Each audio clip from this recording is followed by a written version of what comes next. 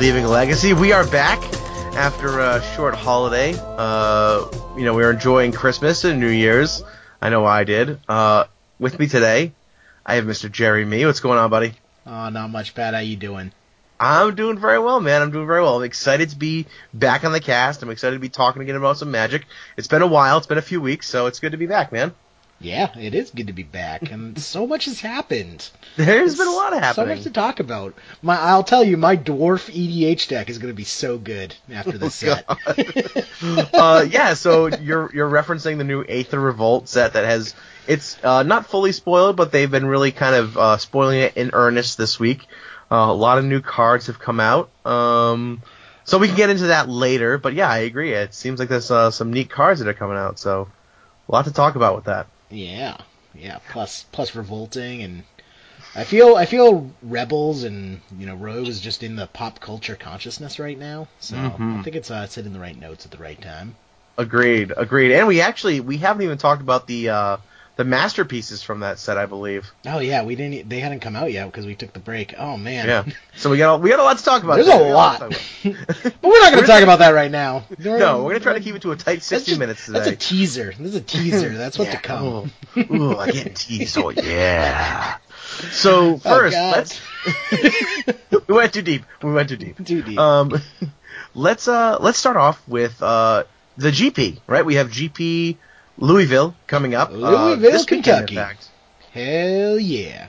Now you must be excited for that. I know, aren't you too? Because you're coming, right, Pat? Oh God, I want to so bad, but I've been rolling around in my mind, and I've reached out to a few close friends and said, look, if I'm going to go to one GP this year that I have to actually travel for, and it's between Vegas and Louisville, am I going to Vegas, the party capital of the world, for a three-headed GP, like Legacy, Modern, Standard, or am I going to go to Louisville, Kentucky, in the middle of January for a Legacy GP?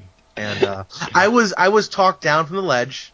I didn't purchase my flights yet, so we're gonna do Vegas. Yep. I also told you to do Vegas over Kentucky, despite the fact that I'm telling you to come to Louisville now. Yes. Actually, if I remember correctly, my plan was come to Louisville, and then when Vegas rolls around, just tell your wife that I'm getting married, and it's in Vegas. Which would be fine if I could. My wife thought it plausible that you could get married, Jerry. She is a smart woman. She definitely wears the pants in this house. I typically do not wear pants in my house. Can't fool her. But so the GP's coming up, and you've been doing a ton of work with this deck, which I think is really, really cool. I know you're excited to talk about it. We've kind of spoken about it on the cast a little bit, and people who read your work at Hipsters know about this deck. But just run us through this deck. Tell us kind of where your head's at with it, and tell me why you think this is the deck to run at GP Louisville. So, I assume what you're referring to is the one and only Punishing Ice, a.k.a. Freezer Burn, a.k.a. Blue-Red, Splash Green, Thing in the Ice, Punishing Fire, Dak Fading, Jace the Mind Sculptor. Where do Scarcity Games, make the cutoff for how many cards they have to name in a deck list? I'm not sure. But anyways, yes, I've been playing Punishing Ice pretty much non-stop for like the last 3 months now. And it's just really good. Like, I'm not even running it because it's a pet deck of mine, which it totally is, but I'm running it because I just can't seem to lose with this deck. That's a good reason to play it. I know, right? Like, I was all set to run Sneak and Show. I'm like, Sneak and Show's back in the meta. It's placing. It won the last GP. It's popping up in Star City Games and other big tournaments. It's such a good deck. And I'm just like, I can't, look a gift horse in the mouth. I can't put this deck down. If it's producing results, you gotta play it, right? Yep, and I actually, I'm gonna apologize to Erin Campbell now before she sends me gifs of just disappointed looks. I sold Dredge on Magic Online, and I put together Punishing Thing in the Ice, Freezer Burn, Blue-Red, Punishing Loam type deck, whatever we're gonna call it. I'm gonna go with Freezer Burn for the rest of the I think Freezer Burn's a fucking great name. Yeah. So I put that together on Magic Online. Sans the 3 engineered explosives and misdirection, because those 4 cards would add another $200 to the deck's price tag on Magic Online. So I'm running a slightly suboptimal online, but even so, I just finished a league and I got 1 game in before we started recording of the second league I entered, and right now I'm 5-1 with the deck on Magic Online. And my only loss is a timeout because I was talking to Josh Ciccio on Skype, and we timed out because we weren't paying attention to the clock. It happens. It happens. Yeah, but the deck is really well placed against everything in the meta. Its main deck is just designed to destroy fair creature decks like Delver or Death and Taxes, or even Eldrazi. And then I just have my sideboard full of just combo hate. So I tend to lose game 1 against combo, depending on the combo deck, but I very rarely lose games 2 and 3.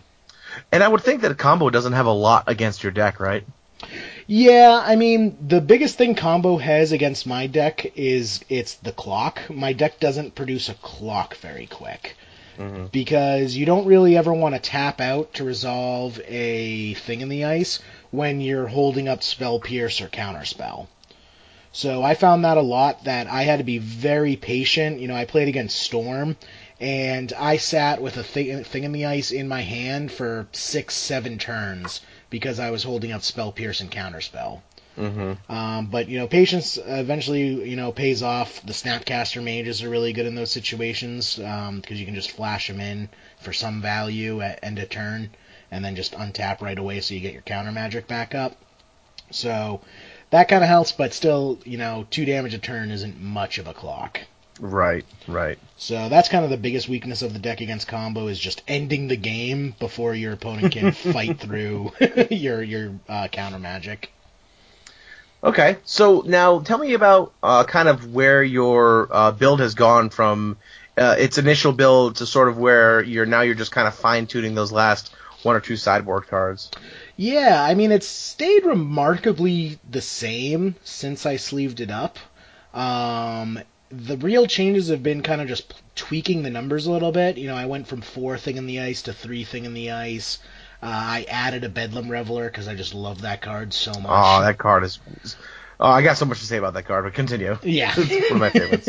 So Bedlam Reveler is great. Having 2, I see it in the second Bedlam Reveler shows up in my like early hands more often, but knowing that I have 2 in my deck means that I don't feel bad, you know, discarding it to a Dak Faden activation. Like so many times I had when I only had 1 Bedlam Reveler in the deck, even though the correct decision was to discard it to the Dak Faden because the other cards in my hand were better for the situation, I would still be very tempted to keep the Bedlam Reveler because it's so good. And just having a second copy in the deck just frees me up to make the right play and not make the selfish play that I want to make.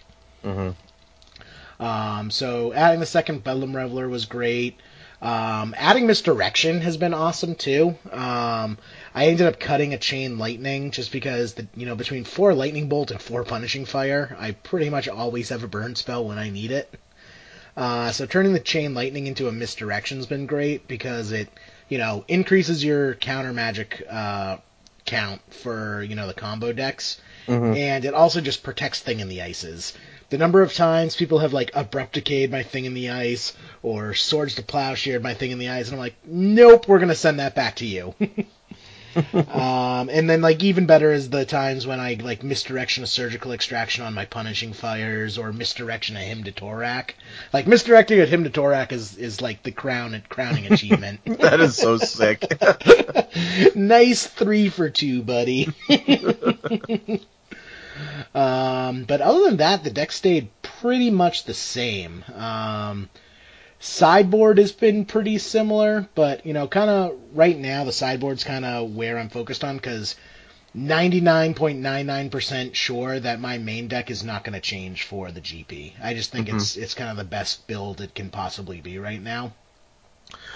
I think what's interesting about your main deck too is that there's not a lot of one-ofs, but there are a good amount of one-ofs for a deck that you can think is pretty solid. Well, I'm very used to playing decks that are, everything's a 4 of, right? Grixis, everything's a 4 of. Blue-Red Delver, everything's a 4 of. Eldrazi, everything's a 4 of.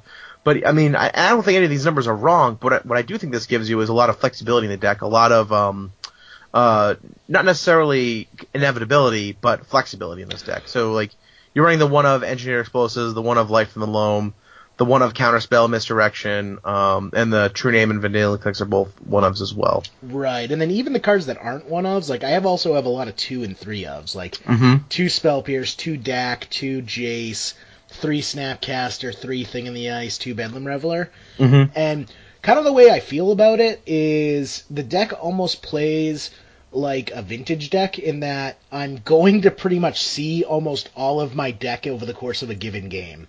Right. You know, between Light from the Loam, Dak Faden, Brainstorms, Ponders, Jaces. And Jace, yeah. And Jace. There's so much card selection in this deck. There really is. And so much card advantage between, like, returning Punishing Fire with Grove of the Burn Willows, discarding the Punishing Fires to Dak Faden to draw 2 fresh cards.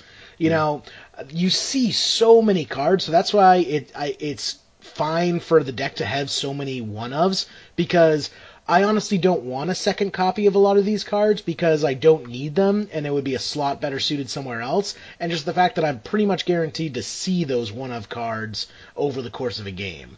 You know, if I don't draw my one of Counterspell, that's okay because I have other counter magic. Same goes for like the one of True Name Nemesis, the one of Vendilion Click. But just having them in the deck so that if I do need a True Name Nemesis because my opponent's packing loads of removal and I can't get through it, it's good just having that in there and knowing that you have an out. It's almost kind of like a psychological thing for me. I always like my decks to be able to have an out no matter what the situation is. I hate having that feeling where I just know that I can't win, but my opponent can't beat me. You know, there's no way for me to get out of a situation, but it's going to take my opponent 10 more turns to kill me. I hate that feeling. Yeah. So that's why I kind of like putting in a lot of these one-ofs, these, you know, spicy answers to situations, because even if, you know, the situation looks dire, I can just luck sack out of it and top deck it. Hey, you know what? It's better to be lucky than good, right? Exactly. So tell me, now you said there was a few last-minute tweaks you may make to the sideboard. Did you want to go in deeper on that? Yeah, so the most recent addition to the deck was I added a Kozilek's Return to the sideboard. Thank you very much, Pat, by the way. You got it, buddy. I don't know if we've said it on the cast, but I was like looking at the sideboard for the deck, and I'm just like, man, talking to all these other people, you know, a couple people mentioned Kozilek's Return. I'm like, yeah, these are really good, but you know, I just don't really want to spend the money on them right now, but it would be really good. And I'm about to go on like TCG Player to buy them, and I hear the mail come in. So I go and I pick up the mail, and I open up a package, and I open it up, and inside is a letter from TCG Player with 2 foil Kozilek's Return in them. And I'm like, wow, thanks, blackout drunk me. You ordered the cards that I needed before I knew that I needed them. What a smart guy you are. I know, right? It turns out it was a lovely Christmas gift from Pat. Yeah. But it didn't have a note, so I didn't know where it came from. I really should have put a note in there, but it's fine. Then, like, days later, Pat messages me. It's like, hey, did you ever get those Kozilek's Return I got you? And I'm like, oh! Yeah, well, I hope you put them to good use at the GP. Oh, yeah. So, Kozilek's Return is awesome. It's a bit clunky at 3 mana, but just being colorless and a sweeper, I feel that's where, when I lose against a fair deck, it's because the fair deck overwhelms me. Like, I lost to Elves in a tournament a little while ago, and it was just because he was playing more Elves than I could kill with Punishing Fire. Right. And Kozilek's Return kind of answers that, where just being able to sweep the board clean, and if you Kozilek's Return while having Punishing Fire up, it's pretty much game over for your opponent. You know, they can't really recover from you having an active Kozilek's Return, or active Punishing Fire, I should say, with an empty board. Yeah.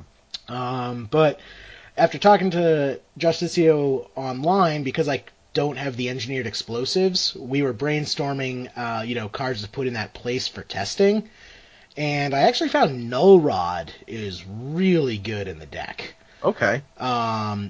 It shuts down, so Miracles is like a 50-50 matchup, as I feel Miracles is with most decks in the meta. But that Null Rod just does so much work in shutting down Sensei's Divining Top.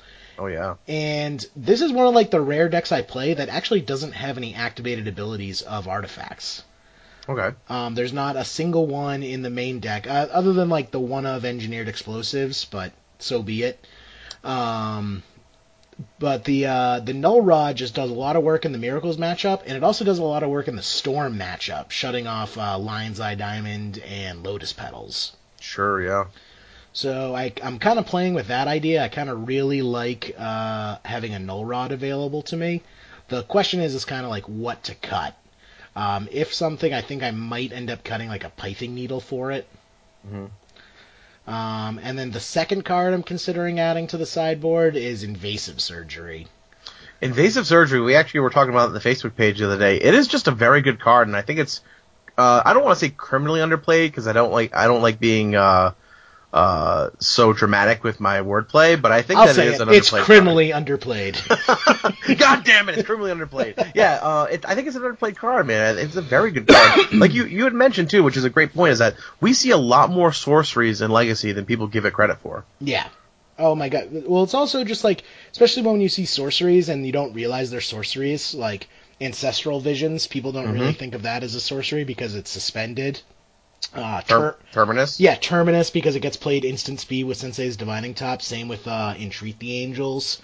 And, you know, between that, Show and Tell, Burning Wish, just these... It's not just that there's a lot of sorceries that see play in Legacy. It's the sorceries that do see play in Legacy are bonkers cards. You know, instants are inherently better than sorceries because they give you more options. So if you're playing a sorcery, you better have a damn good reason for playing that sorcery spell. And usually the reason why you're playing it is because it's a backbreaking, game-winning card, like Show and Tell or Burning Wish. Right. So, yeah, Invasive Surgery, I think, is just a really good option for the deck. You know, I'm kind of a fan. I wrote about this in my sideboarding article. Like, one of the big ways to beat combo with this deck is win the first counter war and then Surgical Extraction their combo piece. So, if you're playing against Sneak and Show, if you go Pithing Needle on a sneak attack, they try and resolve Show and Tell. You force a will the Show and Tell, fight over the Show and Tell. Show and Tell goes to the graveyard. Surgical Extraction their Show and Tell. They're not going to counter your Surgical Extraction because otherwise they would have countered your counterspell countering the Show and Tell in the first place. And now you've just stripped all their Show and Tells out of their deck. They do not have a way to win the game. You know, outside of ultimating Jace. And if you let Jace ultimate in that situation, something horribly wrong has happened. Especially because you have so many ways to tick Jace down with between bolts and punishing fires and your creature package. You have a way to get rid of Jace. Right. Yeah, Jace should not ult against this deck unless something terrible has happened. So Invasive Surgery just is that all in one package. If you just Invasive Surgery their Show and Tell and you have Delirium, which is actually pretty easy with this deck between all the mill from Dak Faden and the Punishing Fires and just all the stuff going into the graveyard, it's pretty easy to get Delirium. So you kind of take the entire Surgical Extraction part of that equation and just streamline it to one card that just eliminates half the win conditions in their deck. Yep. Even more so against something like Storm when you take away their, Infernal Tutors. Or is Infernal Tutor an instant? I can't remember. Maybe that doesn't work, but you get the gist. Yep, absolutely. Okay, so we've kind of gone over the list there. By the way, if you haven't read Jerry's Guide to Punishing Ice Part 3 post board, it's kind of like a quick sideboard guide. It's not, I wouldn't say it's complete, but it's definitely a good. Well, I mean, I know there's so much. I have the sideboard guide for Eldrazi. It's one that Nolome and Darkness had worked on the source, and I have it in 8-point font, it's all single spaced, double sided pages, and it's 5 pages long. So So it's like front and back 5 pages. So a complete sideboard guide is quite an undertaking in Legacy, but you definitely have the top like 4 or 5 decks on there, which is a great place for people to start. I know it's so bad. I do this every week. My editor's like, okay, try and keep it to 800 to 1,000 words, and every week I do like 1,200 words because I just want to say so much. And I'm like writing this article, and I covered 3 decks, and I was already at like 1,100 words. I'm like, go. Damn it. But you can always continue it. That's always a nice thing is and the sideboard guides are always kind of changing too. They're not set in stone, so. Yeah, so I covered 3 decks. I covered Miracles, Grixis Delver / Delver in general, and then Sneak and Show. Mostly because I felt, Miracles, you gotta cover Miracles when it makes up, 10% of the format. Plus, it's just the de facto control deck, so you can kind of apply that theory to control decks in general. Not the greatest, but you can kind of get an idea of the logic behind it. Delver decks are also make up a huge part of the meta, and Delver decks for the most part are pretty similar as far as the sideboard goes towards other creature-based decks. I'm boarding in Engineered Explosives, I'm boarding in Kozilek's Returns, depending on the color of the deck, I'm boarding in Pyroblast or Submerge. And those kind of pretty much are true for decks kind of like Elves or Death and Taxes or, other just creature-based decks where I don't really have to worry about countering any of their stuff because they're just playing dudes. Right.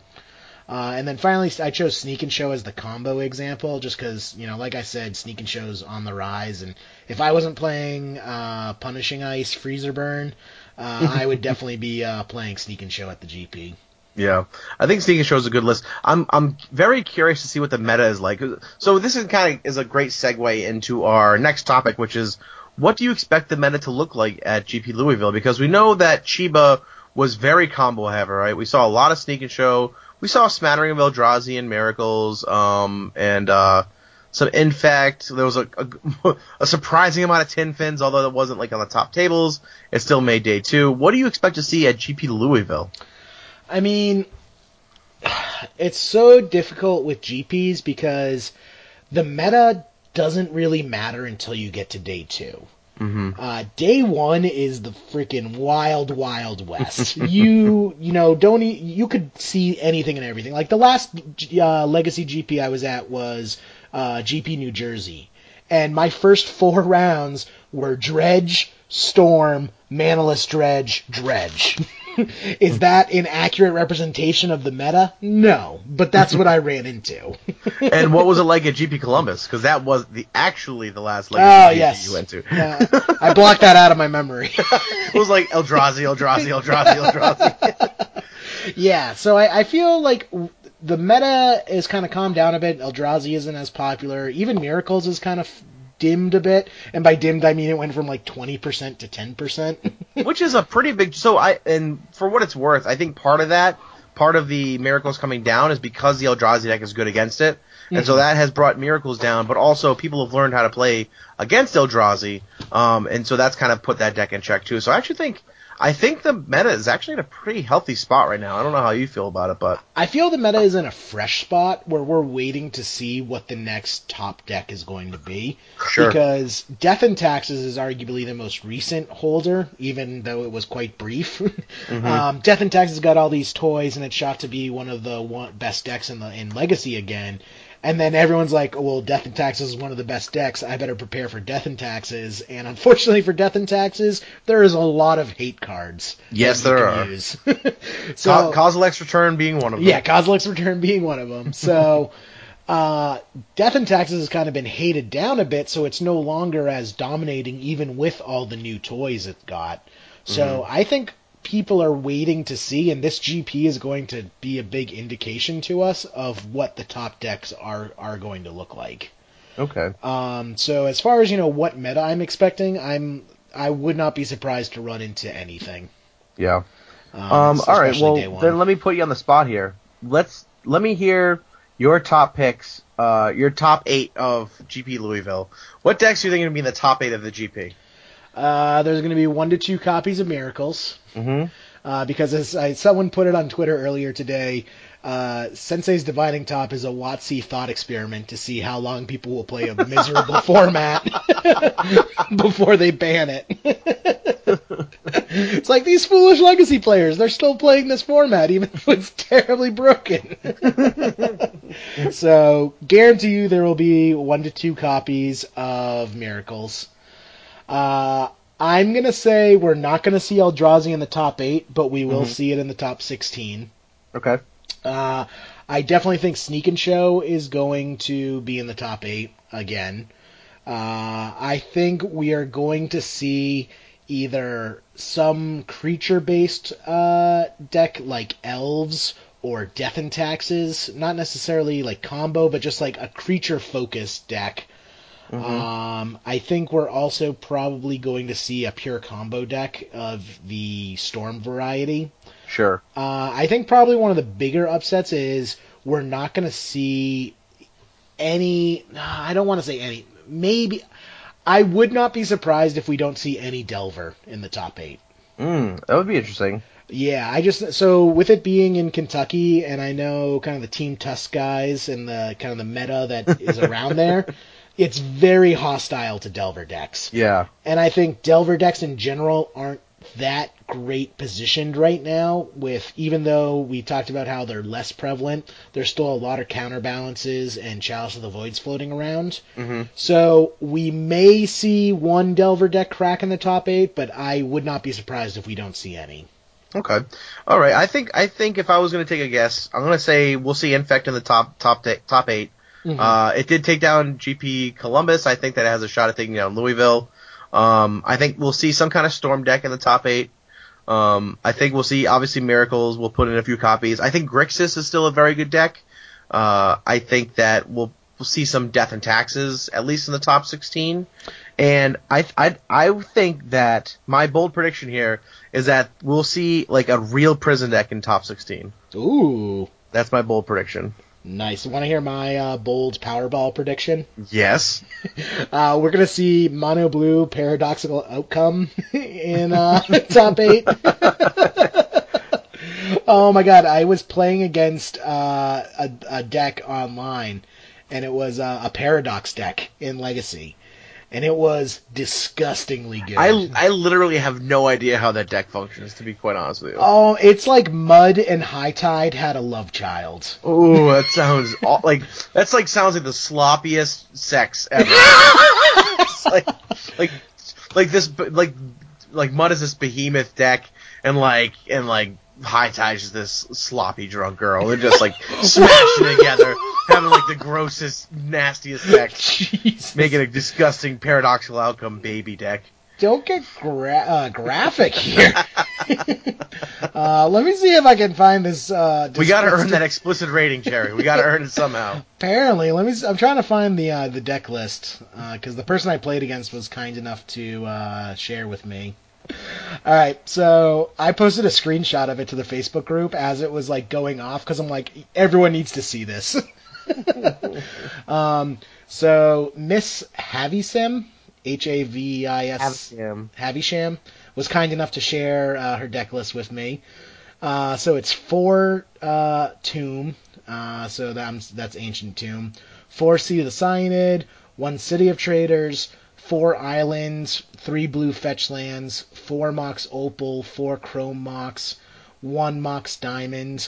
Wow, 9 Mox deck. 4 Ponder, 4 Probe, no Brainstorms, which I was surprised at. But I guess with only 3 fetch lands, Brainstorm kind of loses a lot of its value. Sure, yeah. So 4 Probe, 4 Ponder, 1 Preordain, 2 Snapcaster Mage, 4 Helm of Awakening, which Helm is of Awakening? Spicy card. Yeah, not Helm of Obedience, Helm of Awakening. I saw Helm and just assumed it was Helm of Obedience? No. So Helm of Awakening is a 2 mana artifact that says all spells cost 1 generic mana less to cast. Interesting. Yeah, which is very spicy when you consider that the majority of the deck is all brown. You know, it's just 4 Grim Monolith, 4 Basalt Monolith, The 4 Cunning Wish, it helps in that. 3 Paradoxical Outcome. Yeah, that was the crazy thing. He was casting Paradoxical Outcome for 1 blue. That card gets a lot better when it costs 1 blue. Sure. 4 Force of Will and 2 Thoughtcast, which is the affinity for artifacts, draw 2 cards. So yeah, the list was just crazy cool because it would just like play out all of these like ramp spells, diamonds and chrome moxes and basalt monoliths and grim monoliths. It would tap all this mana, and then it would play Paradoxical Outcome, return all of the cards to their hands. They would play all the cards again, and then they would use things like Snapcaster Mage to play Paradoxical Outcome again. So they tap all this mana, return all this to their hand, play it all again, and it's like because they have 4 opals, 4 chrome mox, and 1 mox diamond, they're able to get colored mana too at the same time while resetting. So I think at one point they had like 32 mana and storm count was 64. Oh. And eventually what they do is they just cast Cunning Wish for a Brain Freeze in their sideboard and Brain Freeze their opponent to death. And Brain Freeze is the blue Storm card. Target player mills the top 3 cards off of their library, Storm. So with 64 Storm on the stack, they Brain Freeze you for 1,000. Jeez. And Paradoxical Outcomes, the new card from Kaladesh, correct? Yeah, exactly. Paradoxical Outcomes, the spicy new card that's been seeing play in Vintage, but this was the first time I see play in Legacy. That is sweet. I like the call of seeing that somewhere in day 2. The only reason why I beat it when I played against it is because I had Dak Faden. So they would in game 1, they killed me game 2 with a crazy combo. But game 1, I just slammed Dak Faden, steal their Basalt Monolith, and then game 3, I slammed Dak Faden and steal their Grim Monolith. Nice. It's like, all right, you win. Just don't Paradoxical Outcome. Part of the reason why that card is so powerful, Jerry, is because as a great artist, Neil Sam, who also made Delver Secrets. He has a power. Neil? You said. Yeah, Neil's Ham. Neil's Ham, just powerful ability to make grade A blue cards. Broken blue cards. Yeah. So I wouldn't be surprised if Paradoxical Outcome is the breakout deck of the tournament. If that's a deck that people don't know I feel like the strength in decks like that are when people don't know how to play against them because the important cards can be so specific to the board state of the game. Mm-hmm. They may not know when it's important to play certain hate cards over others, Yeah, I mean, just the fact that it can run counter magic. Imagine Mud Post running counter magic. Yeah, gross. I kind of want them to run, 1 or 2 alternate win conditions. Mm-hmm. I feel if they had even just an Emrakul, because there were multiple times when they could hardcast Emrakul with this deck. Yep. Paradoxical Outcome, Emrakul. Between that or even just a Wormcoil engine if they want to play it safe, I feel would probably make the deck a little bit better. I feel there's some things that could be cut, like the 1 Preordained could probably be cut for just an actual win condition. Mm-hmm. But the fact that it's also a Cunning Wish deck, and it could the sideboard for the Cunning Wish is, so it has 4 defense grid, which was super annoying. That's the artifacts for 3. Your opponents have to pay 2 extra to play spells on your turn. Mm-hmm. So it basically shuts down Force of Will and free counters magic. 3 Flusterstorm, and then listen to this wish board. 1 Surgical Extraction, 1 Brain Freeze, 1 Paradoxical Outcome, because they can also just Cunning Wish for the Paradoxical Outcome if they want. 1 Repeal, 1 Hercule's Recall, 1 Pact of Negation, 1 Slaughter Pact, 1 Wipe Away, and then some other filler cards. Nice. That sounds fun. Yeah. Sounds like a fun deck. So, I mean, I think the weakness of it is that A, it's a combo deck, so it can die to counter magic, and B, it's a graveyard-based combo deck. So it's pretty susceptible to graveyard hate.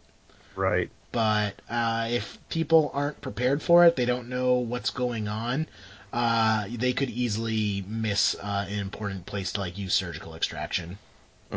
Awesome. Yeah. All right. Well, that's a deck. Yeah. All right. So now let's get into some of the Aether Revolt cards. So Aether Revolt has not been, they've started doing the preview season in earnest, like I said before.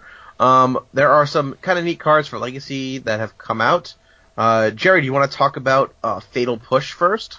Start us off with that one. Yeah, I guess that's probably the most obvious choice for Legacy. The Black Swords to Plowshares, as I've heard people call it.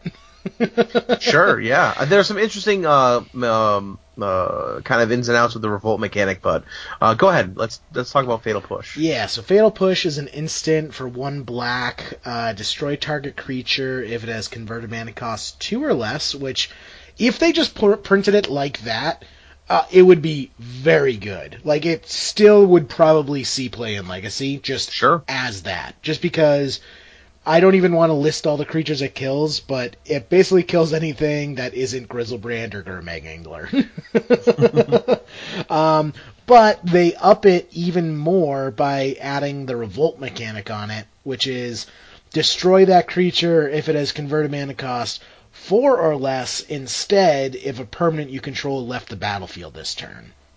So, even though we said, that its first half kills most things in Legacy, its second half at 4 or less is pretty much everything else. Like, the cards it now gets are, like, Knight of the Reliquary, trying to think of, like, some other 3 mana cost creatures that see play. So like the New Thalia is a good one. Yeah, New Thalia. There's a few like Eldrazi creatures that'll be in the 4 mana cost. Like Thought-Knot Seer is 4 mana. Yep, Thought-Knot Seer. Mimic, and actually is another good one is Monastery Mentor is 3 mana. Oh yeah, good call. Monastery Mentor, Flicker Wisp, Mirror Crusader still has protection from black, doesn't it? Yeah, it's black. I think it's black and green, right? Yeah, black and green. So, doesn't get the Mirren Crusader, but can't be perfect. No, but and it certainly has some good value in some of the black decks. So the Revolt mechanic is neat because if you fetch and then play this card, that works.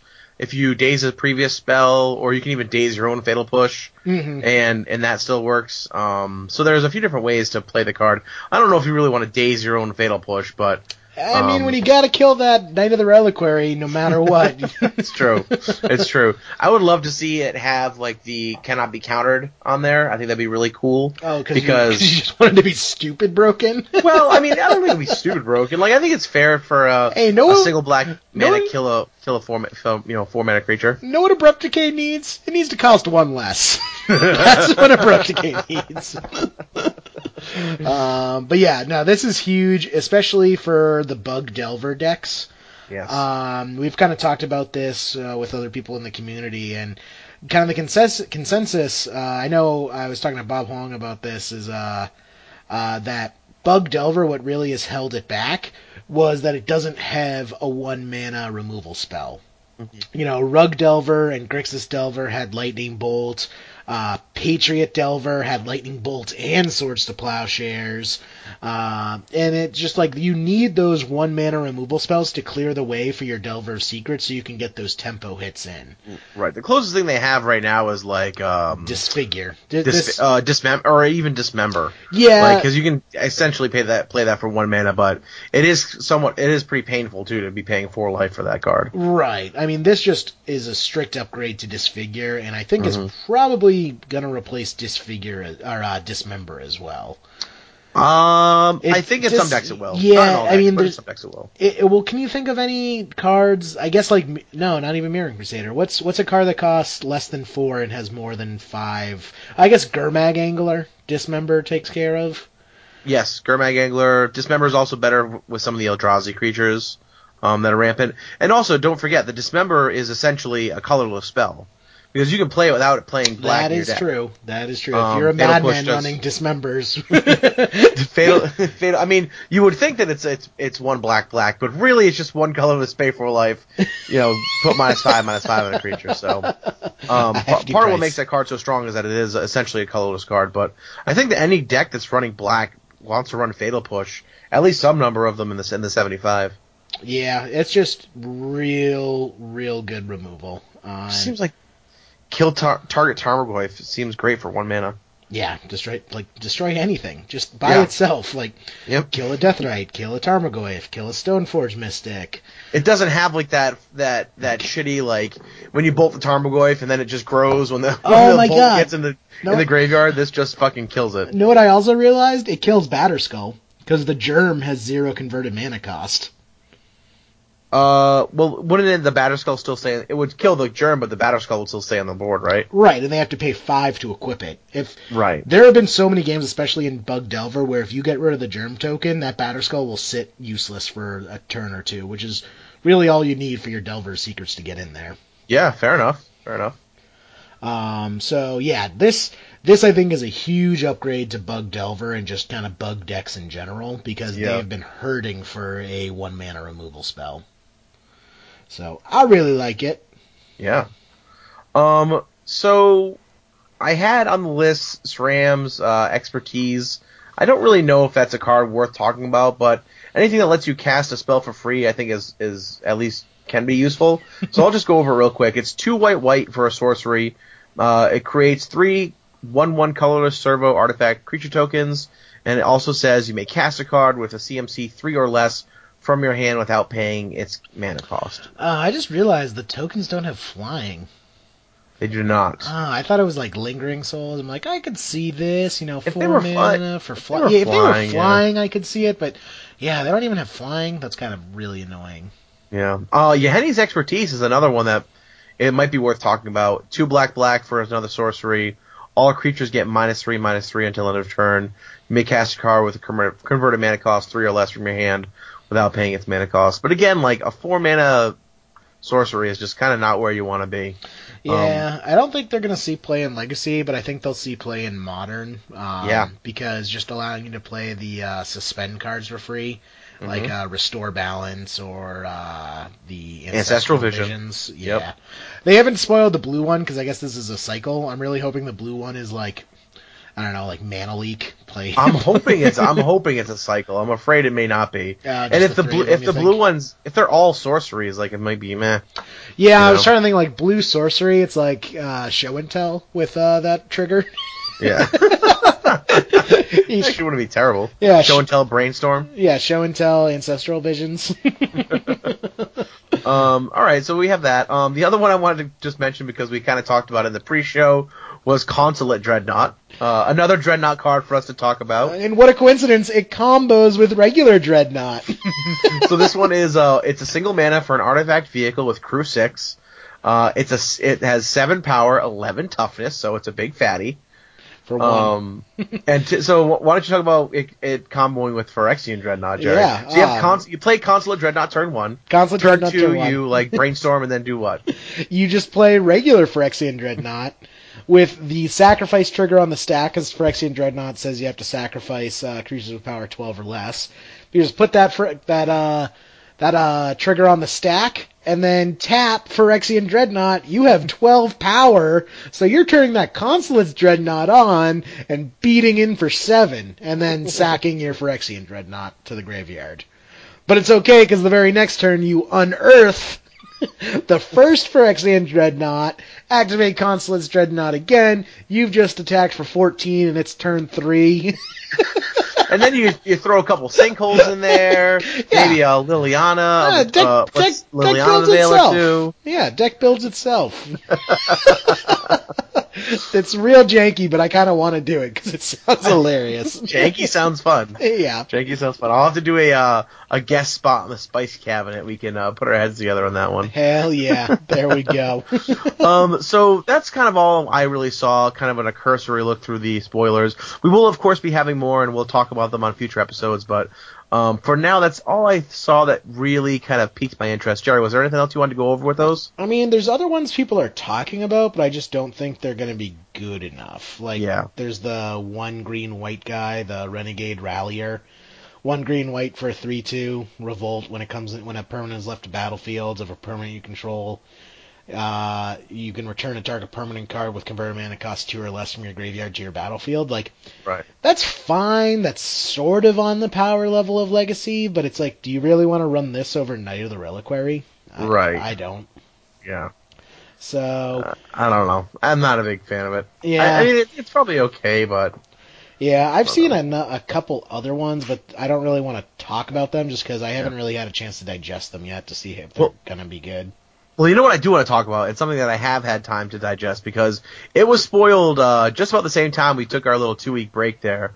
Was the Masterpiece series coming back for Kaladesh? Or I'm sorry, for Aether Revolt.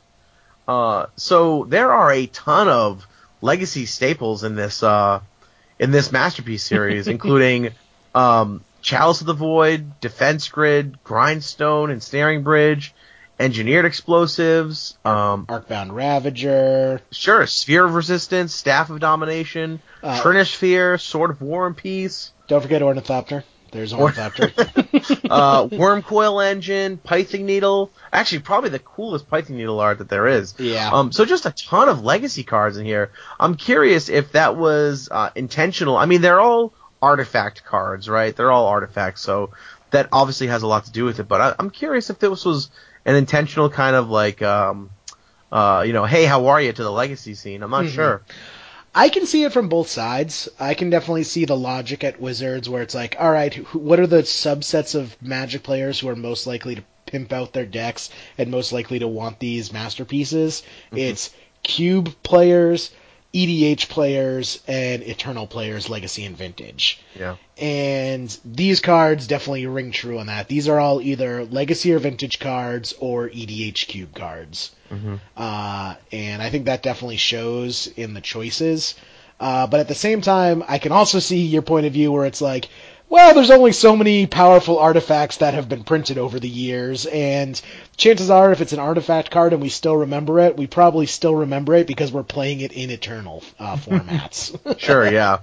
I mean, and just a side note here. I mean, they knocked the art out of the park on every single one of these, I think. Yeah. I mean, they are the art is just amazing. I really like the Arcbound Ravager lot oh art. My God, the so more, good. Yeah, it as terrible of a movie it was, I really loved the droid decals and a Phantom Menace. The little, of course, yeah. Like that was like a redeeming quality of that movie. Is I fucking love those droids, and they're just like rolling assault vehicles. And that's what the Arcbound Ravager looks like to me. It's one of those like rolling droid decals. Oh yeah, I mean the extra planar lens from Noah Bradley is just.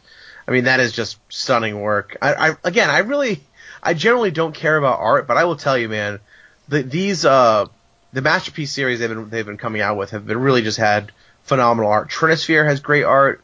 Vidalcan Shackles has fucking awesome art. I love how the Aether from Kaladesh is kind of in all these artifacts here. It's like that's the thing that powers their artifacts, and you see that in a lot of the artwork, including the Arcbound Ravager that you like so much, is that blue. Yeah. That blue kind of gaseous form that's in all the artifacts. So, just kind of cool, man. I really appreciate what they're doing here with the Masterpiece series. I know, and I finally opened a Masterpiece, Pat. You did. Yeah. Tell us what did you open, Jerry? Jerry, did you open? Well, let's see. Was it a Gear Hulk? Was it Did you open like a Mox? Like, what did you get in your Masterpiece series? I opened a Rings of Brightheath. The what? Rings of Brightheath. That's a real card? That's a real card. It's apparently Masterpiece worthy. It's like 2 for an artifact. Whenever you would play a spell, you can pay 3 and copy it or something like that. I don't really know, but at least I opened $40, right? Is that how much they are? No, in paper. I opened it in Magic Online, though. Oh, no! So it's a solid $2. You didn't even get to hold it. You didn't even get to look I know, right? Like, I didn't even get to hold it or anything. Yeah. Paper, $47.54 average price. Magic Online, $2. I mean, honestly, foils are almost, without exception, cheaper than the regular card on Magic Online. Oh my god, yeah. Because all it does is lag your computer. Right. It just doesn't make it. I mean, my animation is turned off for foils, so even if someone has a foil, it doesn't make like a special animation on my computer. Yeah. Oh man, Foils in Magic Online are terrible. So Yeah. I ended up giving it to Danny because he could use it for his EDH deck. So Sure. he can get some enjoyment out of it. That makes me happy. Otherwise, it's just gonna sit in my Magic Online collection until the sun implodes. Well, speaking of Danny, a little piece of news. Since we're kind of winding down here, was there anything else you wanted to add about the masterpieces here? I like them, and I'm gonna have to spend a lot of money to finish pimping out like those pithing needles. Ugh! I already didn't want. Nice. I already didn't want to get the lotus petals because I didn't want to spend the money on the expedition lotus petals. But now I gotta get these pithing needles too.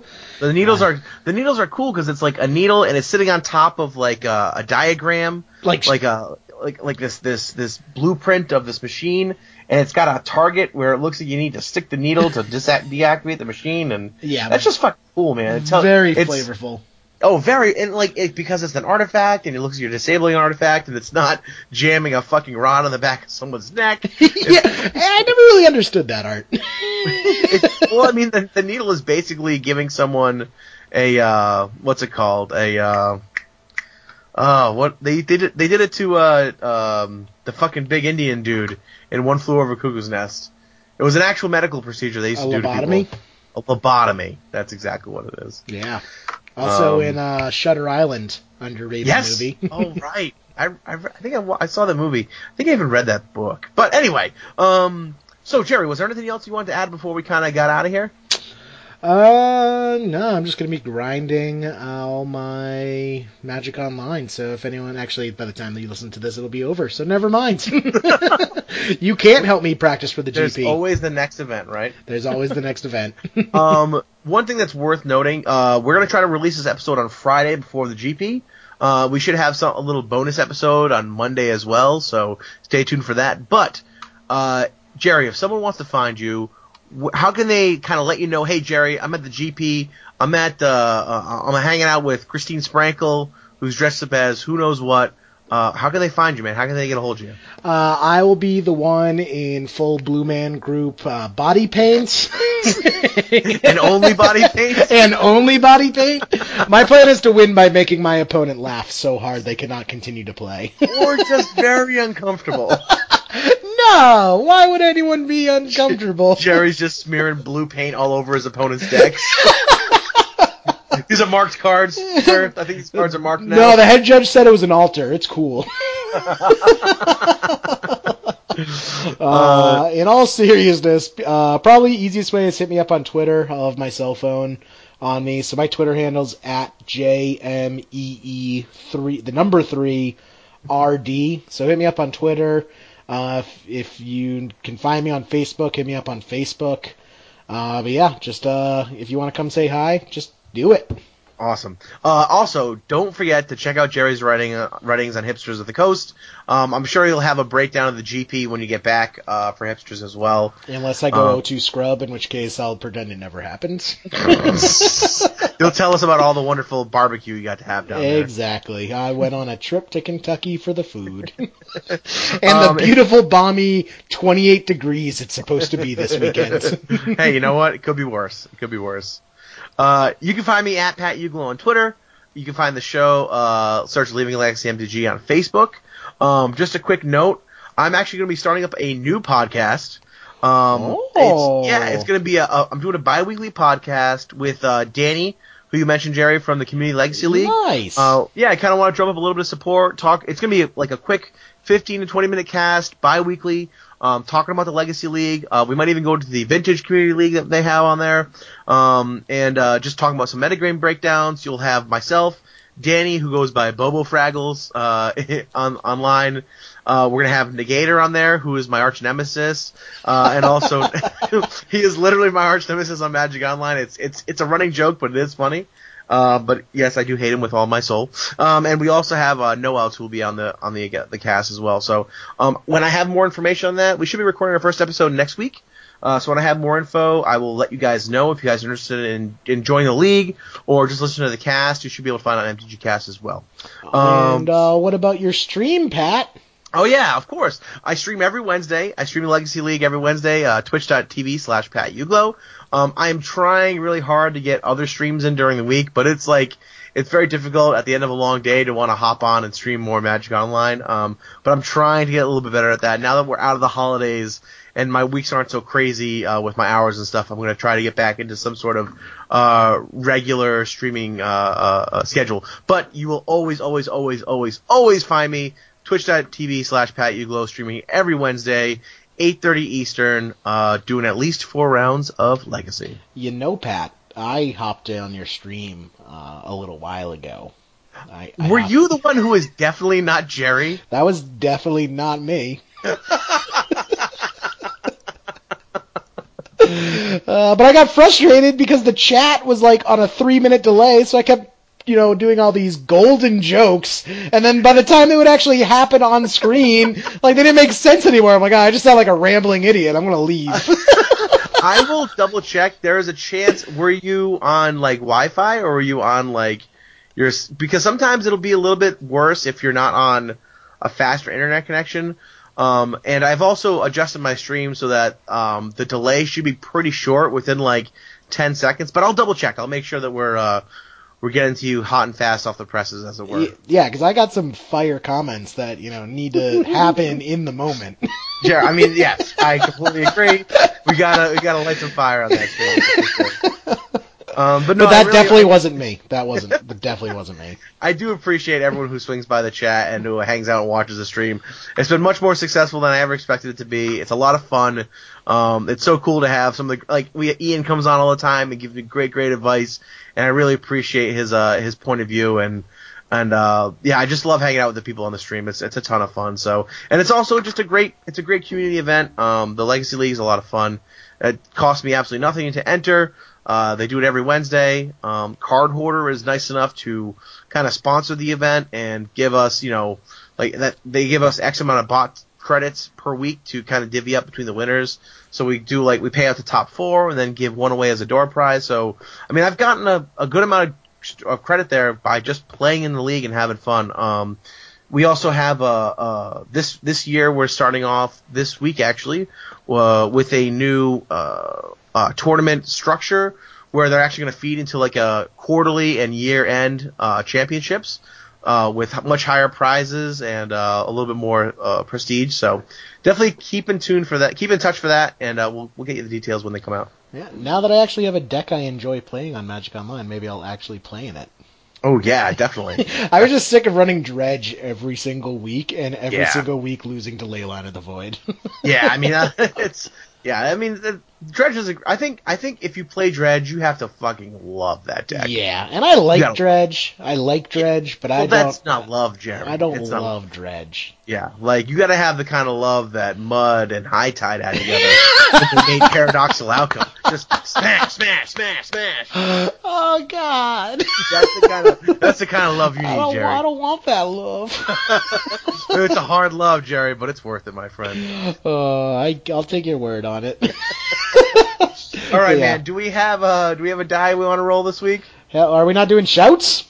Oh yeah, of course. Let's do some. It's been so long, man. I'm just totally. You're rusty. I've lost it, man. I've lost it. I can tell you lost it. You're the one who brought up the song game. Like, who are you, and what have you done with that? Jerry, who do you want to scoop in the top 8 this week, my friend? I want to scoop in Josh Sissio. He jumped on Magic Online with me the other day, and we were just kind of talking to each other as I shared screens, so we were just going through some games with the punishing thing in the ice, just sharing some ideas. So big thank you to him to bounce ideas off of.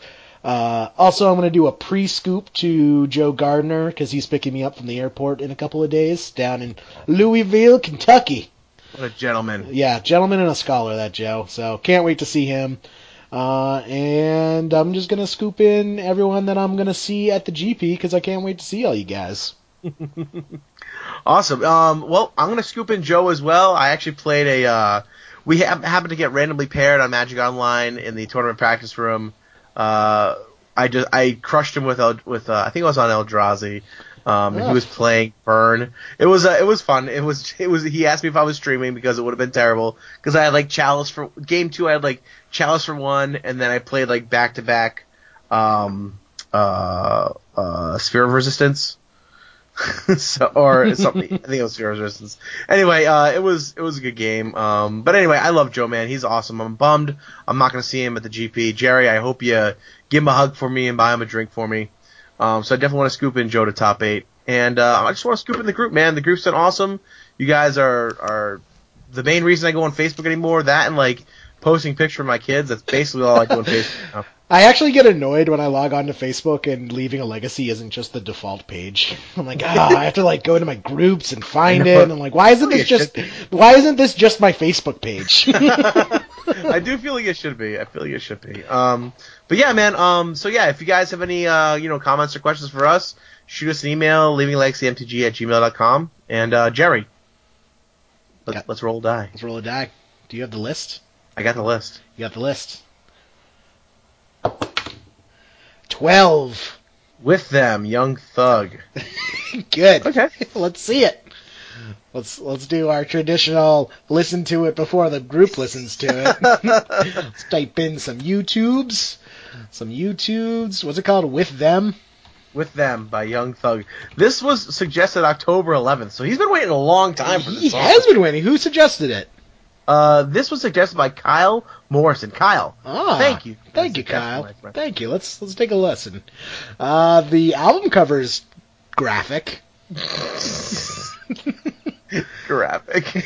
It's a thing. It's a heavily tattooed man with his eyes pecked out, it looks like, and he has bandages over his eyes.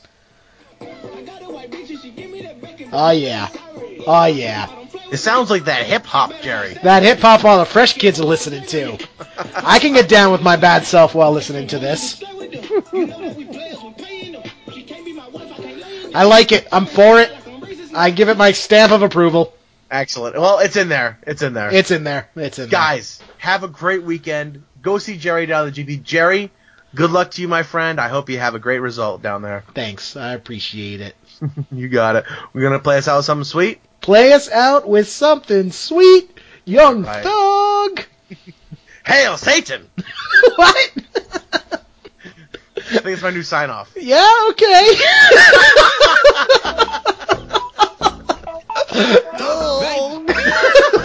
Fuck all that, let's get to it. What Lil' Shorty say? She suck on that dick on the plane and I just call her airhead. I just went hunting, I found me a rabbit, I picked out the carrot.